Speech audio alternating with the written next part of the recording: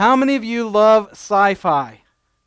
I mean, how many you love sci-fi, right? Anybody? One? I can't stand it.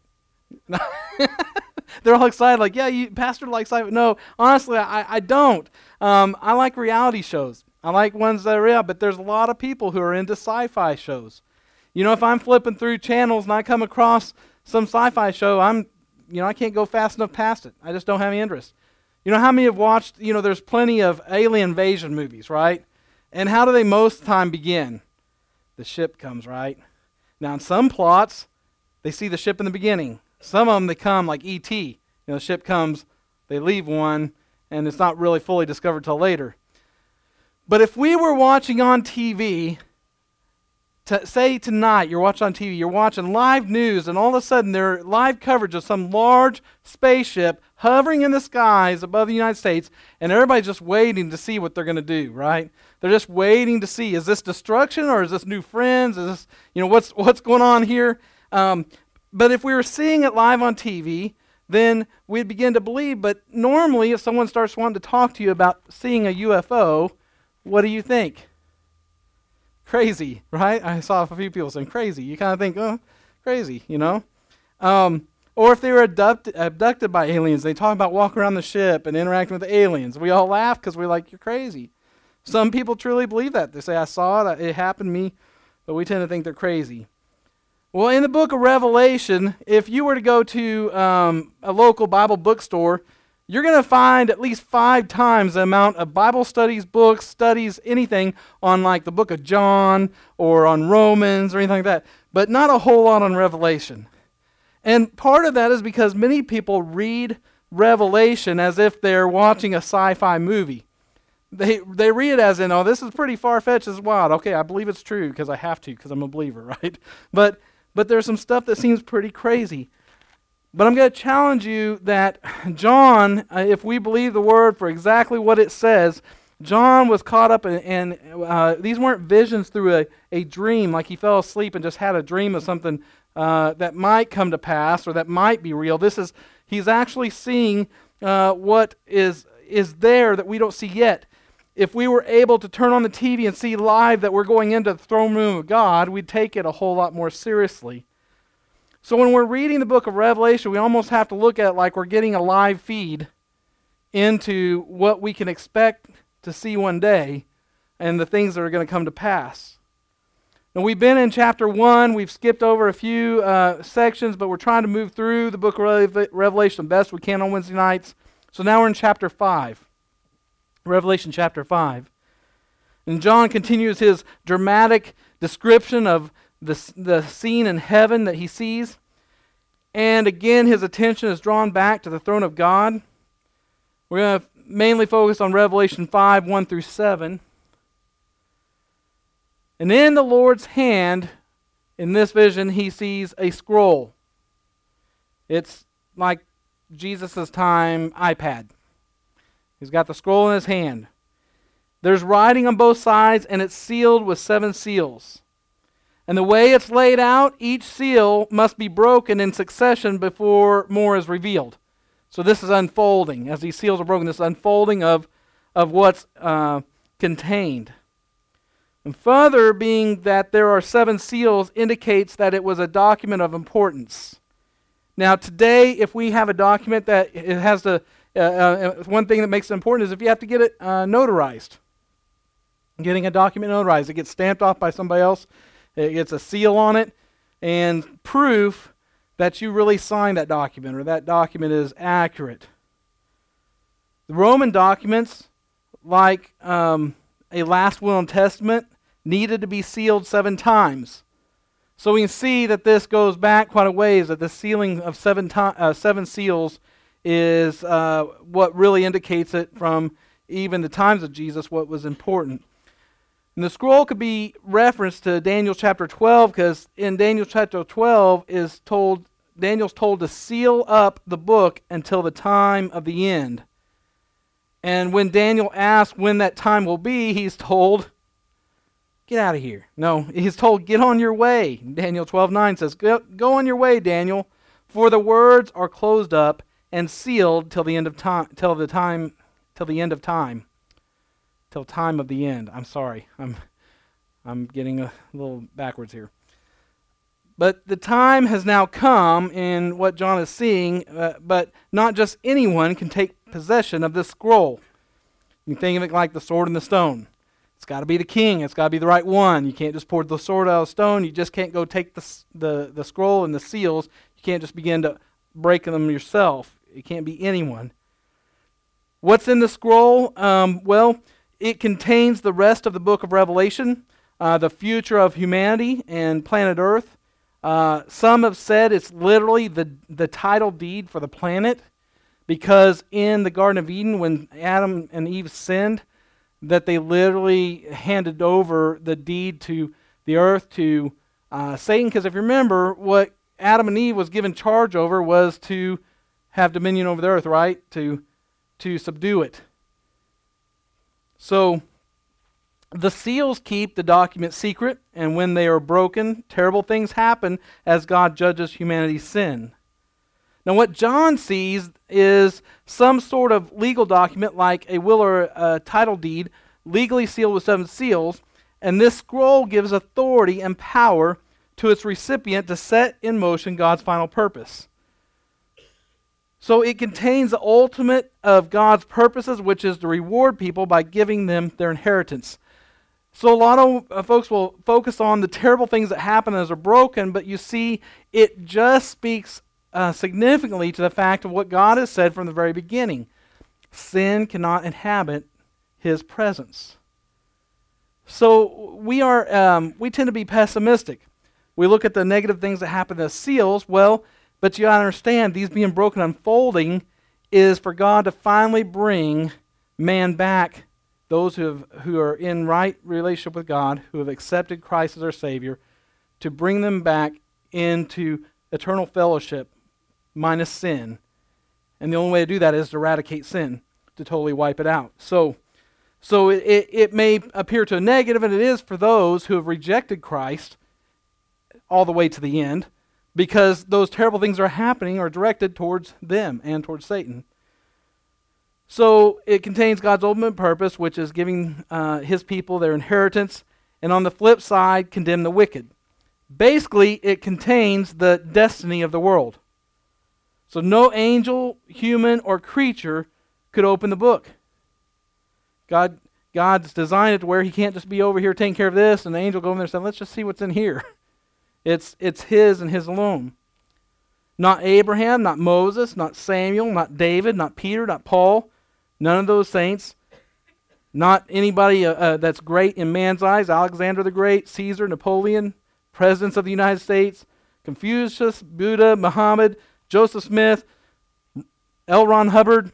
Anyone who we see as important could not open the seals. But heaven, earth, and below the earth was searched, but no one in all creation throughout the ages was found worthy, not one. We also see in reference to Scripture in Psalms 143:2 and Romans 3:10 that there is no one righteous, no, not one. So here we see we live in an age where people want to be self-made. We want to pull ourselves up by our bootstraps. We feel like we can forge our own destiny without God. But the call goes forth, and no one is found worthy to open the scroll. In other words, of all the things that you can control right now, what this is telling us is there is coming a time when no man, no matter what influence, no matter what power on earth he had, no matter what power he might have obtained through sorcery and making a pact with the devil, no one at that time.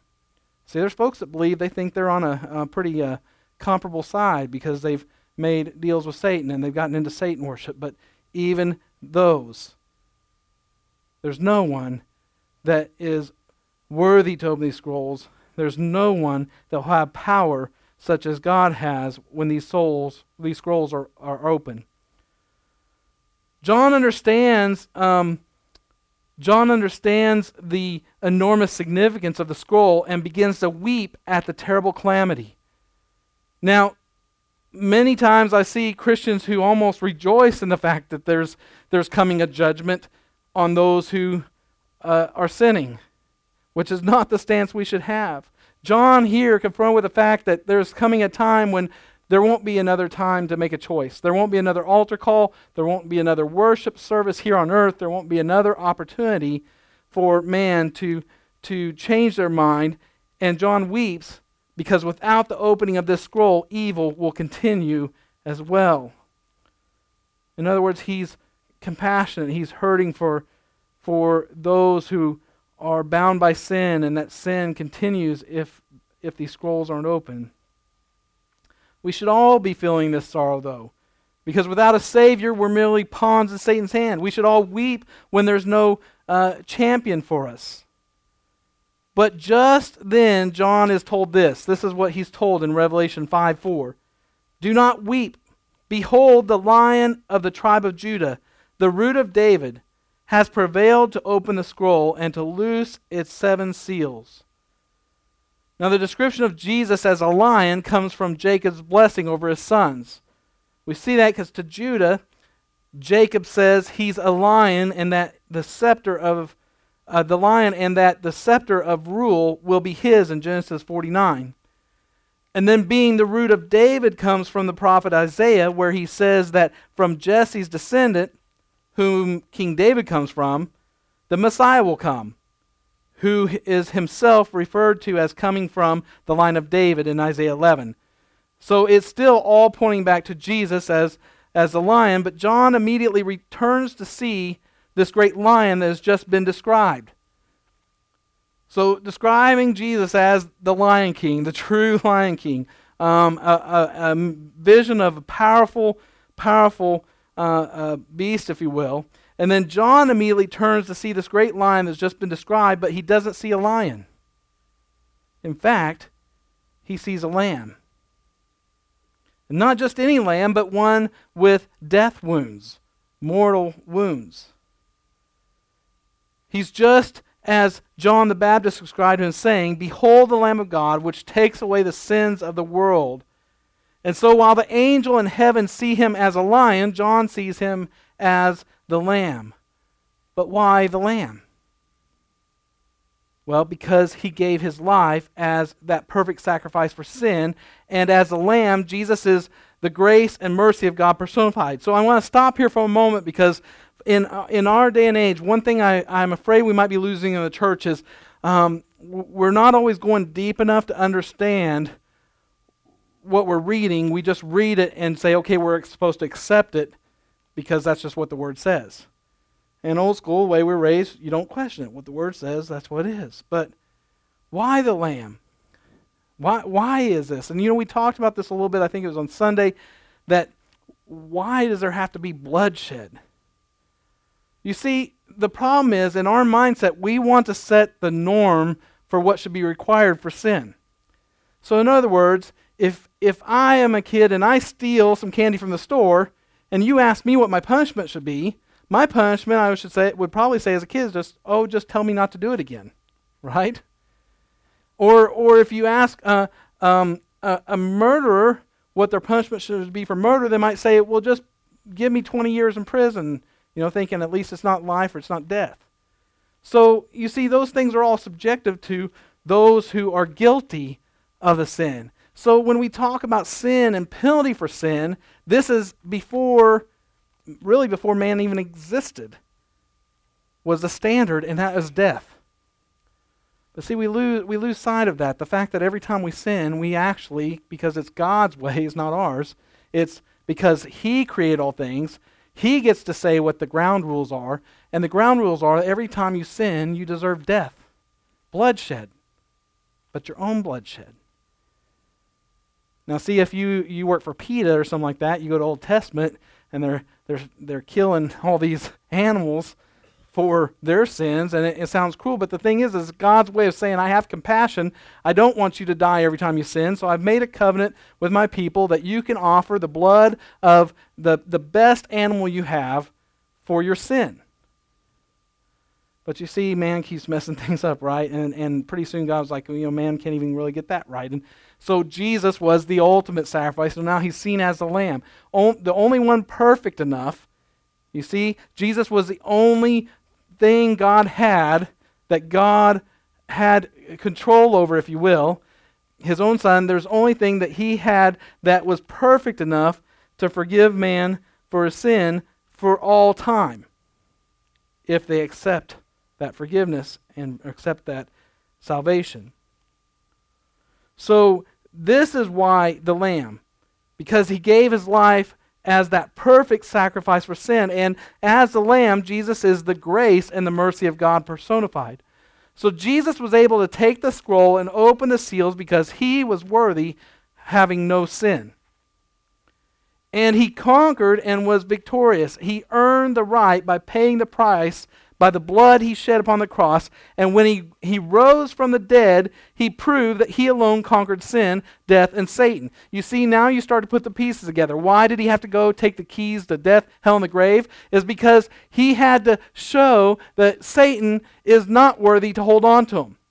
That he is with sin. There's nothing that has sin in it that is worthy to hold that scroll, to have the keys to death, hell, and the grave, and to have power over the ultimate destiny of man. In the song the 24 elders sing that we went over before, and in this reference they say, "Worthy is a lamb who was slain to receive power and riches and wisdom and strength and honor and glory and blessing," in Revelation 5:12. So let's take a moment and look at a lion who is a lamb and what it means to us. A lion who is a lamb. Now, how can a lion be a lamb? I mean, the two are opposites. One is a hunter, the other is prey. One is placed in a cage with iron bars, the other in a petting zoo in some instances. A lion-like lamb is an oxymoron. Now, if you've watched Napoleon Dynamite, you would know that his favorite is a liger. Well, guess what? There truly is such thing as a liger. I've seen it on YouTube, and if it's on YouTube, it has to be true. But there are ligers. But can you imagine, how would you mix lion and lamb? A lamb, really. But, you can't almost blend picturing those two as one. They're just so dissimilar. But the terms do not belong together, and that is except in heaven, because here the lion is the lamb. His power was found in his death, because with his death he purchased people's souls, making him worthy to open the scroll. And then there's some other symbolism we need to look into with the number 7 concerning the seals. The number 7 represents God and his perfection. Then the 7 horns represent the fact that he is omnipotent, that he is having divine power. And the 7 eyes represent his wisdom, that he is omniscient and that he has all wisdom. And then the 7 spirits of God represent the Holy Spirit, which we know that the believers, as we mentioned in the Acts account, were filled, they're baptized with the Holy Spirit and power. And also Jesus is the one who ushered in the Holy Spirit. When he rose back after the crucifixion, after being seen by the disciples, he says, "Wait for the Comforter. The Comforter is going to come." So we see these references to 7 in several different aspects of Scripture. So then from the lion turned lamb and examining the scroll, there are 3 truths we see here. Here's the main meat of the message tonight with everything we've talked about as a backdrop. The first truth we see from this is that God's strength is disguised as weakness. God's strength is disguised as weakness. When I say that, one of the instances in Scripture I remember is when Jesus before Pilate, and Jesus remained silent at some of the accusations. Now, you and I, if we get accused of something we aren't or isn't true or didn't do, well, for guys, what happens? Mysteriously, some air comes from somewhere else in our body and goes into our chest, right? There's a physiological reaction that when we're accused of something that's not right or not true, we're about to try to set that right. Chest puffs up. We feel our temperature rise, right? Breathing increases. We're getting ready to tell that person exactly what we think. So, different than what is natural to our sinful nature, that God's strength is disguised as weakness. The secret to God's strength is his apparent weakness. We look at the Lamb of God dying on the cross. Was there any greater appearance of weakness on God's part? You know for a fact that some of his followers cowered after that, thinking that that was defeat. Even though Jesus tried to tell them what was coming, tried to tell them he's the Son of God, tried to explain to them that there's things that he must do for his king to be ushered in. But humanly, we would see that as defeat, as weakness. They even taunted Jesus, saying, "Come down from the cross if you're the Son of God," in Matthew 27:40. So Jesus' power was hidden in apparent weakness, and Isaiah prophesied about this, saying, "He was oppressed and afflicted, yet he did not open his mouth. He was led like a lamb to the slaughter, and as a sheep before the shearers is silent, so he did not open his mouth." Isaiah 53:7. The irony is that Jesus was able to come down from the cross, but he chose not to. Meeting with some of the guys in Benton County Jail recently, we were having a really powerful session. Just what I've been doing is God's been using Sundays and Wednesday nights, and somehow in that moment, God's been blending them. I just felt impressed to just go in there and trust the Holy Spirit to bring a word that day, and from questions and discussions, it just forms, and it's been powerful. And there's a young man in there that asked for prayer that said, and I could believe by the expression on his face, he says, "I have no more feelings." He said, "I've been locked up long enough, my life's been rough enough, I don't cry, I don't feel bad, I have no remorse, I have no feelings, I have nothing. I exist, but I have no emotion, I have no thoughts of I love, I hate, whatever, it's just indifference to everything." And so we were praying for him, but he he was confusing some things as showing weakness. And he described the fact that one of the things he encounters in prison is that if you walk in and you show any weakness, then everybody picks on you at that point. And so if they have somebody in a family puts money on their commissary where they can buy things, for that they need in their cell, then, he would get it, and then these guys would come and just take it from him. And there was other believers there that, and Mickey and I talked about this, believers that would see it happen, but they wouldn't come to his aid, and that bothered him. And he said, but then I began to understand, if they jump to my aid, then the other guys would all see them as weak and jump on them. And you see, that is probably one of the places that would be the hardest for the believer to get this concept, that silence and allowing things to happen that are bad for you, no matter how bad they get, is not a sign of weakness, but is a sign of strength. And telling you, I told him what the Scripture teaches on this. I said, but I'm telling you, if I'm in your spot, being a pastor, if I'm in your spot, I can't tell you that I can do this now without being faced with it. I would trust and hope that I could. But I said, I talked about in the time when the Romans had the Israelites in captivity, there was a law that if a Roman soldier asked a Jewish person to carry their stuff, they had to carry at least a mile. And then Scripture, Jesus tells them that, but I tell you, carry it too. You're supposed to go twice as the distance. And so those are hard concepts because in our natural state of mind, our sinful nature, we think about protecting ourselves. We think about what we think is just, what we think is right. But in the kingdom of God, when you look at the reference to Jesus as a lion and the lamb, you see that not always can you respond as a lion and be Christ-like. That many times you have to respond as a lamb. And I'm not saying it's just for guys, but many times it's even harder for guys. We don't want to be punked. We don't want to be, looked at as the weak one. We want to show how macho we are and how we could stand up to things, how we could take it. But see, that's not the way Jesus always responded. We can see times, and we love the times when Jesus went into the temple and drove out the money changer and kicked over tables, kicked tails, took names, right? Oh, that's my Jesus. But not the one that's going to ask me to let wrong be done to me, to glorify Him, to show His type of strength. What God was doing was the most powerful act He would ever perform. Christ's redemptive act on the cross was His greatest hour. It was greater than creation and greater than bringing this world to an end. His strength was hidden, but it was God's most powerful moment. You see, there's something ingrained in us that identifies with what Christ did that will prove to you that really what we truly are stamped to believe, apart from sin, is those signs that look like weakness are strength through Him. I think about the example I've brought up, and I don't know if I've showed the video, but there's one of those National Geographics where the water buffaloes are out there. I think it was the water buffaloes are out there frolicking. They're playing. They're drinking from the dirty water and getting muddy. A water buffalo's best day ever.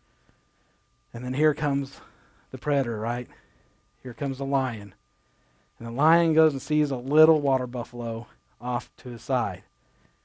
And the lion goes to attack the little water buffalo, and he starts scampering, trying to get away, and he's sinking his teeth in one. But then all the other water buffalo come and decide to surround the lion and start beating the tar out of that lion. Right? Now see, that feels good, doesn't it? We like the poor water buffalo. Now, let me tell you something. If you were stuck in the middle of a bunch of water buffaloes with no way to get out, and you made one mad, you might not feel bad for the little water buffalo.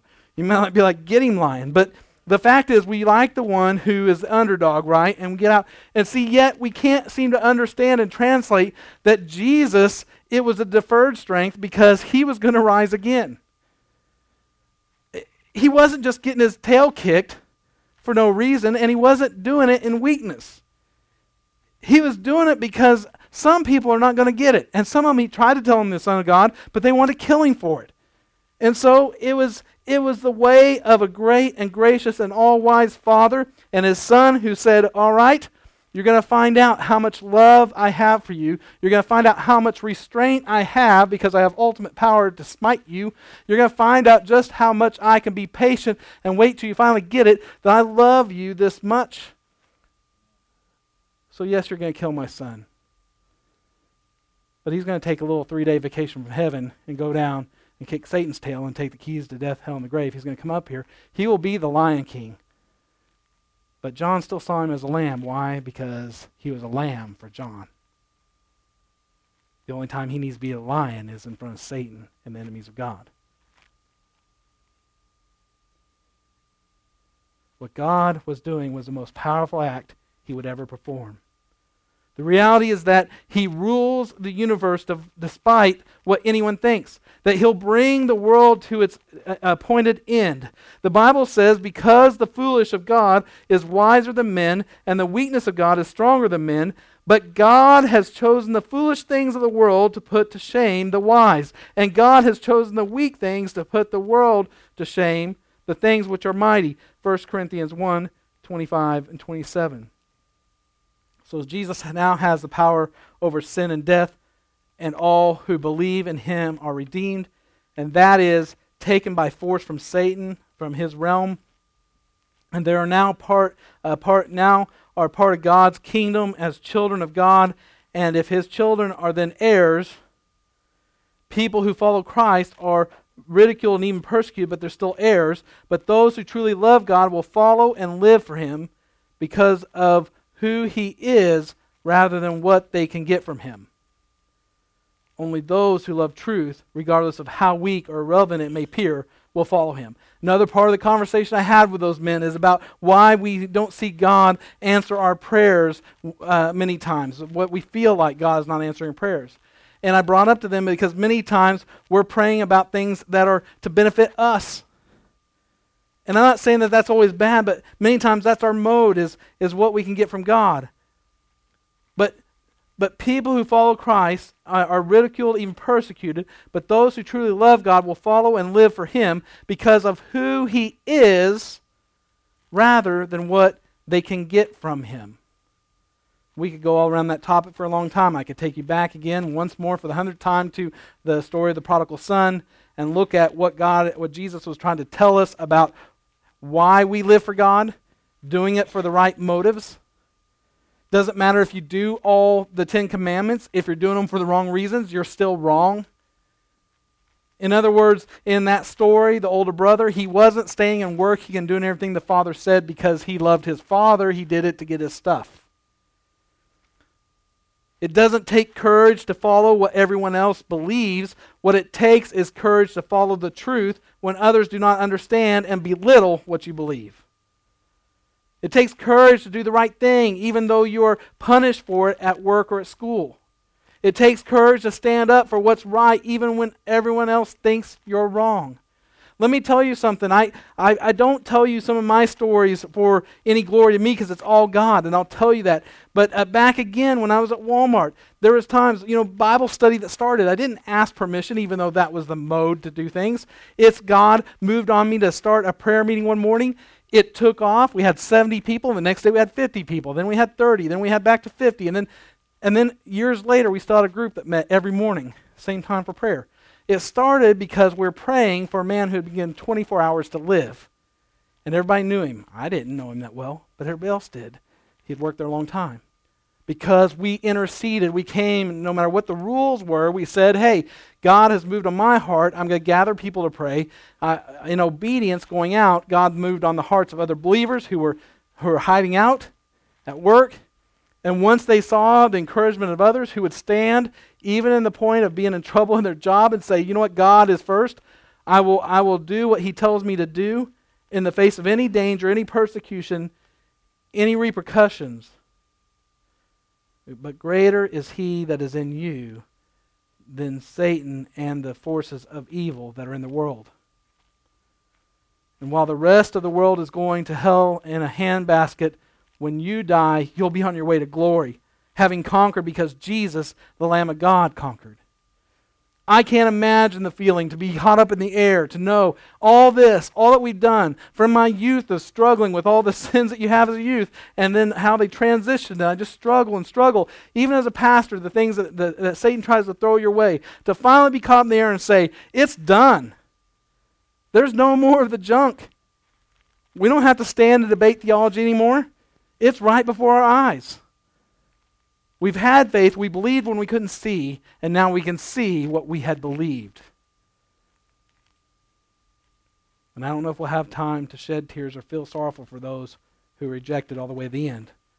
But I know right now my heart is heavy for those who continually lack to see this. They still think it's like a sci-fi show when they open the book and the stories of old that they still can't be sure of truly existed, truly happened, and are true to their life. The second truth we see from the lion-turned lamb and examining the scroll is God has a plan. There is a scroll, and because there is a scroll in God's hand, there is a plan. And seeing that it's in God's hand means that it will be fulfilled. There's not a question of whether the plan is going to work. There's not a question of whether it's the best plan. It is the best plan because it's God's plan. And God has the plan, and he's going to carry it out. History is headed somewhere. The scroll is written on both sides from end to end so that there is no room for anyone to add anything else to God's plan. And we see in Ephesians 1, 9, and 10 it says, and he made known to us the mystery of his will according to his good pleasure, which he purposed in Christ, to be put into effect when times will have reached their fulfillment, to bring all the things in heaven and all the things together under one head, even Christ. So this was God's purpose. This was God's plan, that everything in heaven and on earth, even under the earth, would be put in Christ's authority. And the good news is that just as God has plans for heaven and earth, he also has plans for you and me. I stopped believing a long time ago that heaven is about sitting on a cloud, playing a harp, and eating grapes. And no, we don't have wings, because we won't be angels. There's a lot of folks that believe you're going to turn into an angel. You don't turn into an angel. God has created you, especially the way you are, for a reason. Your perfected body will not be that of an angel's, but will be of a perfected creation of man that God created you to be.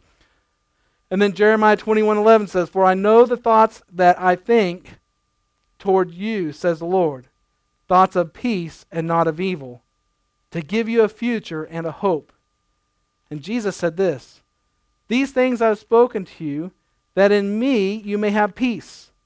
In the world you will have tribulation, but be of good cheer. I have overcome the world. John 16:33. You see, we get it backwards sometimes. God, if you'll just do this, I'll serve you. God, if you'll just get me out of this turmoil in my life, I'll serve you. And what Jesus is trying to say is, and God's saying is, I only think of good things for you. I only want good things for you. And Jesus said, my plans, it's all only good for you. The problem is you're making everything that I want to give you and do in your life contingent on whether I do things the way you want them done or do them or not. The third truth we see from the lion turned lamb and examining the scroll is God is in control. Sometimes we look around at the world and it seems like evil's winning. But we have the Bible and we know who wins in the end. God is in control. Appearances are deceiving. Things are not always what they appear. The lion is a lamb, but the lamb is also a lion. It all depends on the perspective of who's facing him. You see, when Satan faces Jesus, it's never as a lamb. He's never the lamb in front of the enemy. He's always a lion. But when we come to him broken and needing healing and needing him to mend our lives and to bring us into relation with him, he appears to us just like as to John as the lamb. On October 30th, 1974, Muhammad Ali and George Foreman squared off in the boxing match in Zaire. It was dubbed the Rumble in the Jungle. And Foreman was considered the favorite because of his devastating punch, but Ali did something that no other fighter dared do. He held up his arms blocking. He let Foreman go at him with everything he had. Swing after swing after swing. He leaned back against the ropes and allowed Foreman to punch away. Foreman beat Ali until he could punch no more. When the moment came, Ali bounced off the ropes and knocked out Foreman. And Ali called this technique rope-a-dope. He was always in their face, wasn't he? Even though it looked like he was losing the fight, he was in control the whole time. He took all those punches because he knew he would deliver the final punch. Listen, I walked through, whether it's through the halls of the jail or when I was at Walmart, those halls, and there's always going to be those who oppose God. There's going to be always those who think that what you're doing is worthless, that what you're doing for God and that the gospel is worthless and it's not doing anything for anybody. You know, I can walk through jail and there's deputies who are glad we're there, who are believers, who know. And there's some of them who may not be believers yet, but want others to be believers. And then there's those who think it's a waste of time and that we shouldn't be there. And you know, you can tell different attitudes depending on who you're dealing with, but it doesn't matter because we are not called to put up a fight in their face and make them subdue them to us. We're to go the distance.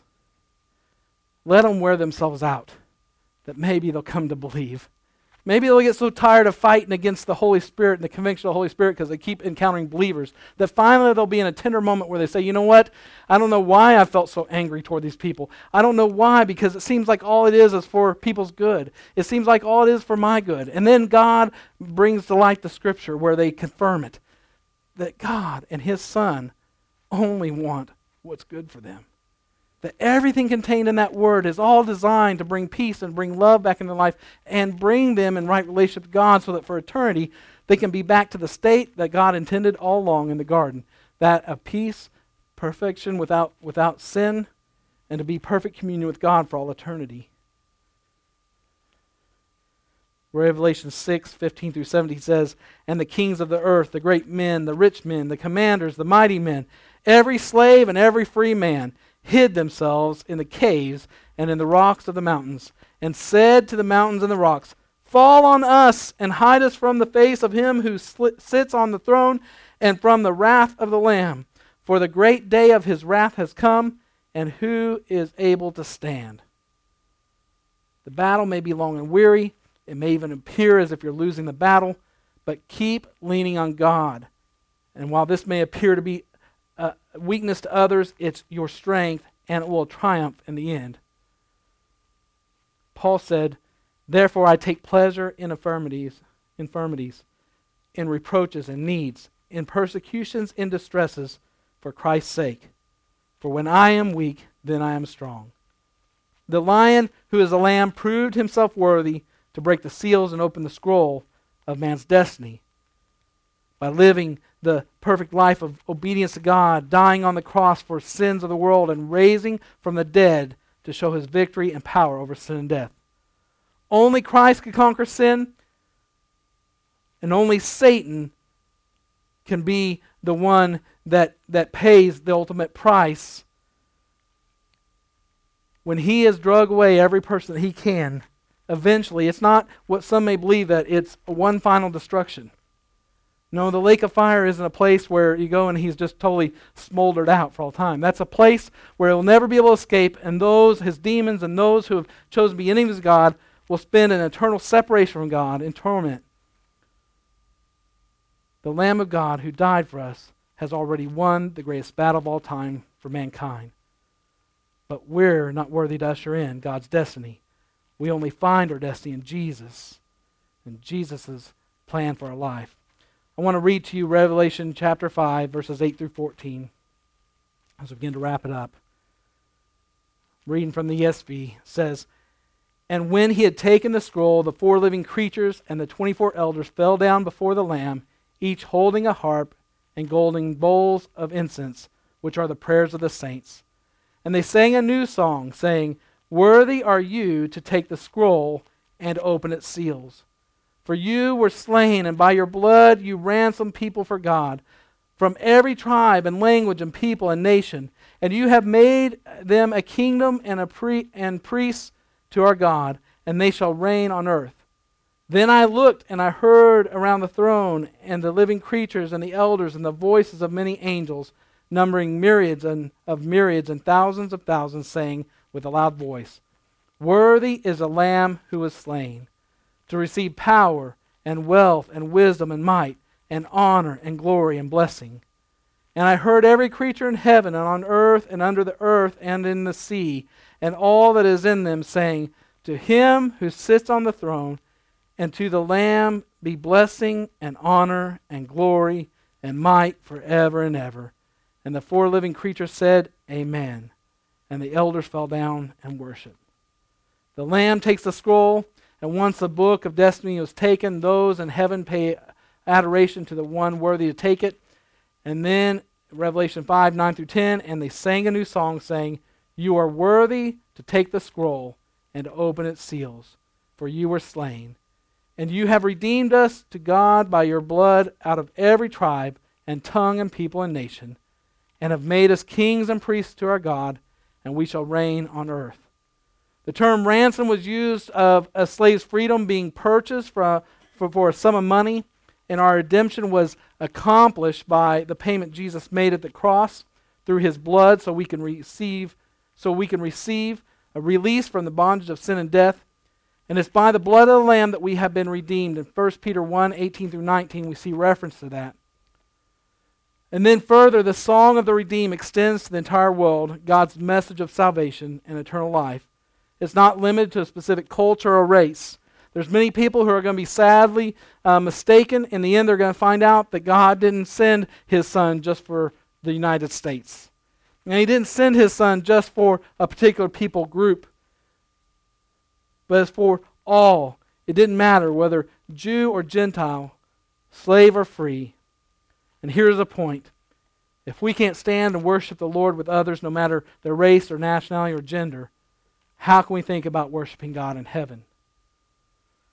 Jesus, by his redemption and sanctification, has brought us into existence, a new creation, and who was slain for us. The Apostle Peter said, "But you are a chosen generation, a royal priesthood, a holy nation, his own special people, that you may proclaim the praises of him who called you out of darkness into his marvelous light." There's more reference to going on when we talk about the incense being offered, that seen as the prayers of the saints, probably largely the prayers like we pray, "Jesus, come quickly because this world is messed up." "Lord, come quick because it's getting worse. I don't know how much more I can take, Lord." But we know that those are the prayers of the saints. And so this entire scripture that we're looking at tonight, the whole gist of it is that God, through mighty works, through all powerful works, through those scrolls, through even terrible things that are to come to those who oppose him, God is going to finally restore his people back to a state free from sin, totally free from all the bondage that we've experienced. I've said over and over again, the harder I try to think about it, it's like laying under the sky, under the stars, looking up on a clear night and trying to fathom the distance from one star to another. It's just beyond imagination. That's how I feel when I begin to try to fathom what it'd be like to be rid of the sinful nature, be in a perfected body, and be with you guys and others. I mean, we don't think about that often. How kind of surreal it might be to be standing in heaven, knowing that we made it and that this is done, and even those small things you've done, that, cleaning the church one day, the things that people don't see, getting ready to serve the children and teach them a lesson, those things that God is keeping account of, that is all part of his plan to bring redemption back to his people, for us to be there for all eternity. Never underestimate any act that you do within the right heart for the kingdom of God. I may miss it. I may not give you the recognition you deserve, but God is keeping track. Don't worry if someone else notices or not. God is noticing. And He wants to bring you to a point where we can celebrate all those things. Even the things you thought were small, but celebrate them in heaven. Let's bow our heads. Jesus, thank you, Lord, for your word. God, we thank you that you have revealed to us through your word some things that, God, you chose to show us that are yet to come. Lord, things through your word that the Apostle John was able to see, Lord, and relate to us. And God, I pray that we would take these things and not shy away from them and look at them as if they're some sci-fi show that we don't need to pay attention to the details. That, God, you put them there for us to get a glimpse of your power and your glory and how, Jesus, you'll be coming back, yes, as a lion to face the enemies of God, but how we'll always see you as our Lamb that was slain for our sins. We thank you for this in Jesus' name. Amen. Amen. Amen. All right. We love y'all, and keep in mind the things go on this weekend, Saturday. By the way, folks, I still don't have breakfast lined up for Saturday. If anybody's itching to get in and bake something or make something for breakfast Saturday, please see me after service. We definitely would appreciate the help. Anybody that's willing to do that. Love y'all. Have a great weekend.